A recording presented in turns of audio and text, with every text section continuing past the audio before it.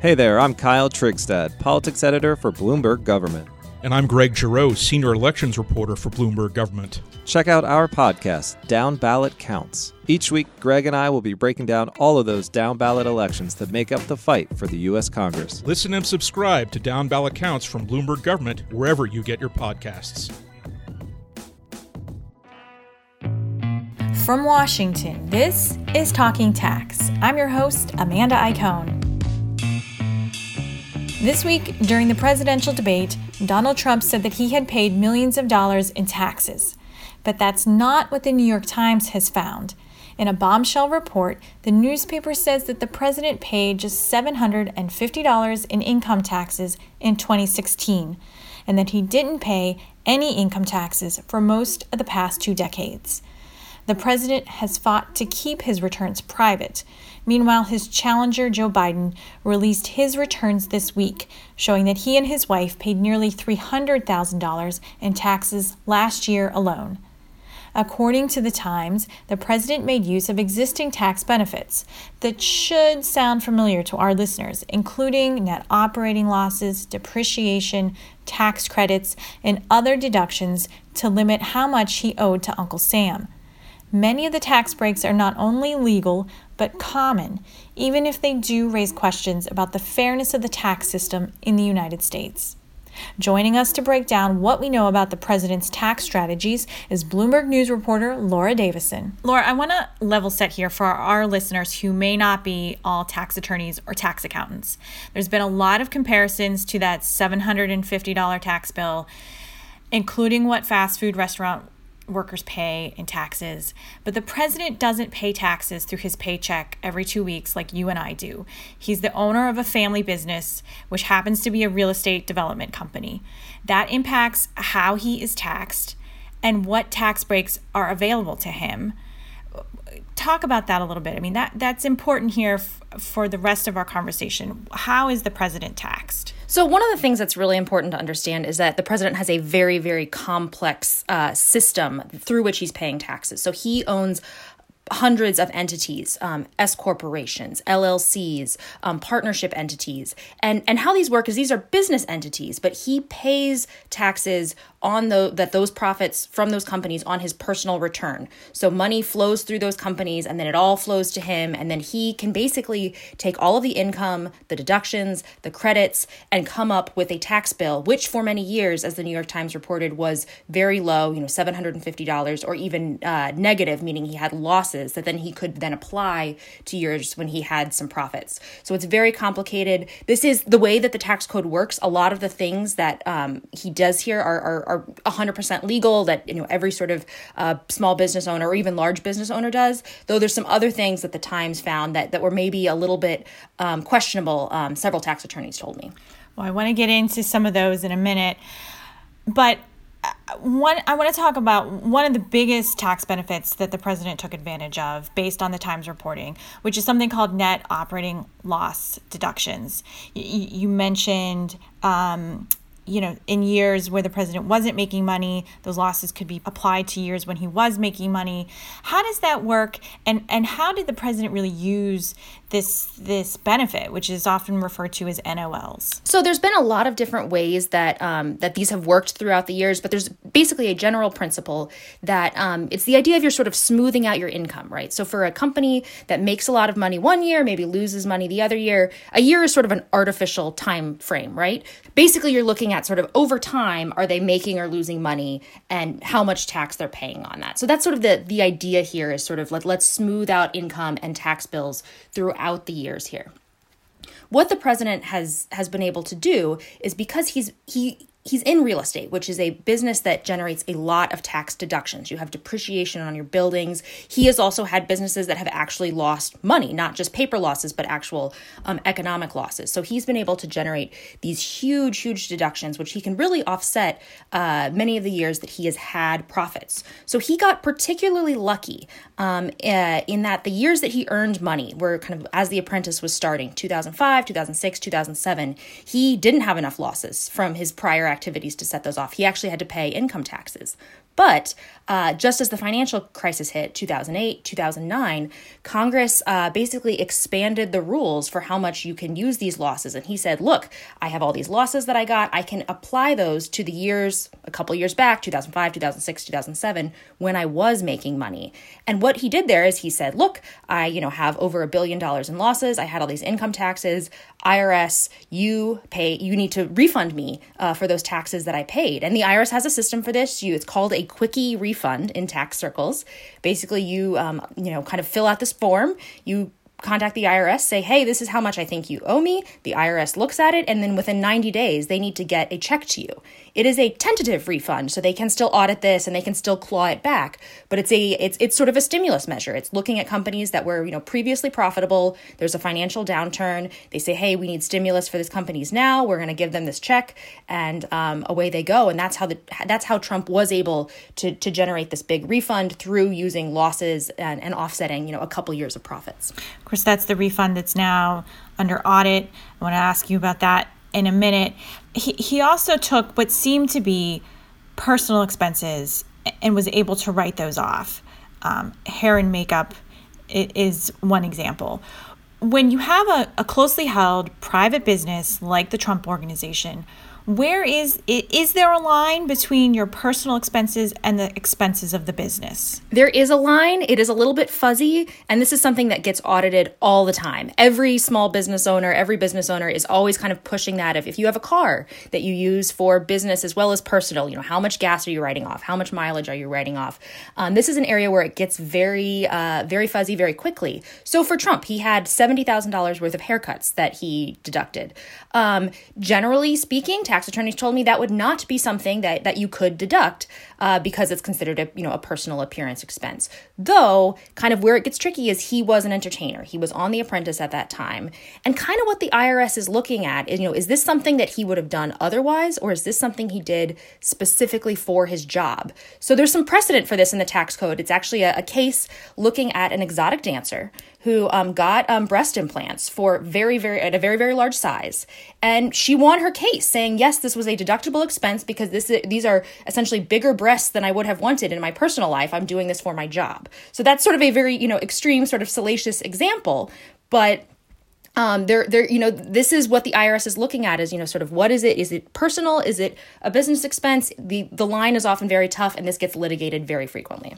I also want to add, too, there were other things that he mentioned that kind of raised some red flags for some tax attorneys I talked to. They said specifically the Seven Springs estate he has in Westchester County, he had listed it as a business property, as an investment property, though publicly statements from his sons as well as on the Trump Organization website, they talk about it as a family estate. So that's one of those that was raised as, look, he's telling the IRS one thing and sort of talking about it publicly and using it as a different thing that raises a lot of questions of, is this actually something that is a business that you're running that you could generate, legitimate deductions from, or is this really just a personal vacation property? What else did your sources say that stood out to them that could pose an audit risk for the president? One thing that kept coming up over and over again in conversations I had were these consulting fees that were paid for projects that the Trump Organization was doing. And there was an instance that the New York Times found where the consulting fee paid matched up with some income that Ivanka Trump reported on a financial disclosure. This raises some red flags because Ivanka Trump was not just a consultant for the Trump Organization, she was also an employee. So there's a couple things here that are questionable. Of one, is this just a sort of strategy to get around, paying some taxes as well as generating some deductions on this consulting fee for this payment to his daughter? The other thing is this a way for him to get around some estate and gift tax rules of sort of transferring wealth to the next generation without following there's very strict protocols about how you pass on wealth to your children and your grandchildren. This was something that we saw the New York Times raise in previous reporting several years ago when it looked at Fred Trump, Donald Trump's father, and how he used some questionable tactics to pass on wealth to his children. So this is something that has sort of raised flags before, and this was a situation where they're not sure. There's not enough detail in the Times reporting to say that this is for sure something that would be disallowable, but was one of those things that they said if my client were to come in with this, I would have a lot of issues and ask a lot of questions. Well, so there's a big gulf between an IRS audit, questionable tax practices, and criminal activity. Where is that line? Why might it be difficult for these types of strategies to hit that limit? I mean, I think you've reported that it is unlikely or it would be difficult to bring criminal charges. Why is that? So the bar is very high for the IRS to prove that this was criminal activity. As one person put it, you basically need to be lying, cheating, and stealing. You need to knowingly be doing those things. So sort of making a mistake or, taking a slightly more aggressive position than the IRS allows, that's the kind of thing that would not fall under the criminal realm. You have to basically know what the law is and actively try to subvert it. So that's why most tax cases you see are civil cases. And you're basically looking at, money changing hands, not necessarily jail time. I talked with a bunch of different attorneys on this, and they said, look, it's possible, but it's really not likely. It's a very, you need to have emails or memos of, Trump directing his accountants to do these things, or, kind of really, really hard proof that this was something that they knew that they were doing something illegal here. So really, an audit is a lot more of a routine matter. Penalties can be very high. If especially we're talking about a disputed refund of $70 million from 10 years ago. So that would, if he had to pay that back, he would have to pay penalties on top of that, which basically start at 25 or 20% and go all the way up to 75%. So big amount there, plus interest. So we're talking years on that as well. So you could still be talking that he could get a very big tax bill from the IRS, but it's unlikely that that they would pursue criminal charges here. So let's talk about the audit. Why is the audit of the president taking so long to complete? This has apparently been under the refund that you talked about earlier has been under audit for years. What is so complex that is making that it is taking so long to complete? The short answer is we don't really know why this has taken 10 years. It's very unusual for audits to take quite this long. These things can drag on for years, particularly in complicated situations like this. But we're kind of hitting that point where it's getting, crossing into an unusually long amount of time.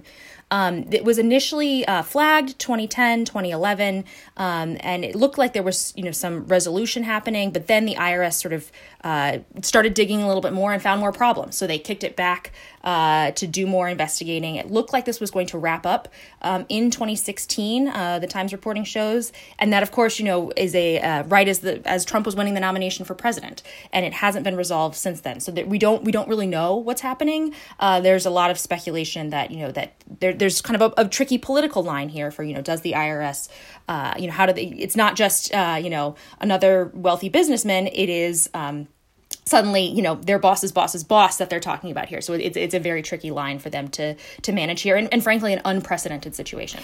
Well, and the Joint Committee on Taxation has also been involved in some way. What is their role in all of this? Yeah, so they, as a routine matter, look at tax refunds that are more than $2 million that are issued. And basically, they're not doing, the IRS is, the one looking at all the taxpayer returns, figuring out how much they owe, coming up with that number. And basically, what the Joint Committee on Taxation does is they look and see, are there systemic problems here? Are there, kind of legislative issues that we should raise that are consistently coming up that are, allowing taxpayers to basically claim too many deductions, too many credits that are allowing them to get too much tax dollars back. So this is a special team within the Joint Committee on Taxation. Their staff attorneys, basically, they actually sit at the IRS. They don't sit on Capitol Hill. There are members of Congress who are on the Joint Committee of Taxation, but they aren't involved in this process. This is strictly sort of nonpartisan, career staff who does this work with the IRS. You mentioned earlier the accountants. What about the accountants? What is their role here? And do we know who it is that may have helped the president fill out his returns? I mean, we're assuming he had professional help. Who was that, and what is their role in all of this? So Trump has both inside as well as outside lawyers and accountants who are working on his taxes. Mazars has been his accounting firm for many years. Though in terms of a legal defense, he's not going to be able to rely on that as much. You can't say, oh, my lawyer made me do this, my accountant made me do this.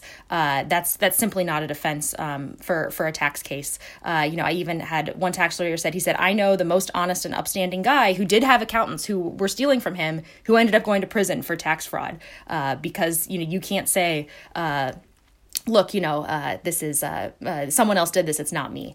Ultimately, you're the one signing your return. You're the one who's responsible. Do we think that Donald Trump is filling out, every line on his tax returns? No, he certainly has advisors that are doing that. But at the end of the day, the law says it's him. It's the taxpayer who has to take responsibility. That was Bloomberg News reporter Laura Davison. You can find up-to-the-minute news on the latest tax and accounting developments at our website, news.bloombergtax.com. That website, once again, is news.bloombergtax.com. And if you have any thoughts about today's podcast, reach out to us on Twitter. We use the handle @tax, that's @TAX. Talking Tax is produced by me, Amanda Iacone, and David Schultz. Kathy Larson is our editor. Thanks for tuning in to Talking Tax. From Washington, I'm Amanda Iacone. When it comes to the environment, there are, let's say, a lot of moving parts. Climate change, air pollution, water pollution, chemical contamination, endangered species, renewable energy, Superfund, asbestos, recycling, lead, mold, radon, stormwater. That's where Parts Per Billion comes in. Join me, David Schultz, on the Parts Per Billion podcast every Wednesday to sort out everything that's going on in the environment, from the courts to Congress to your backyard. Download and subscribe to Parts Per Billion wherever you get your podcasts, and thanks for listening.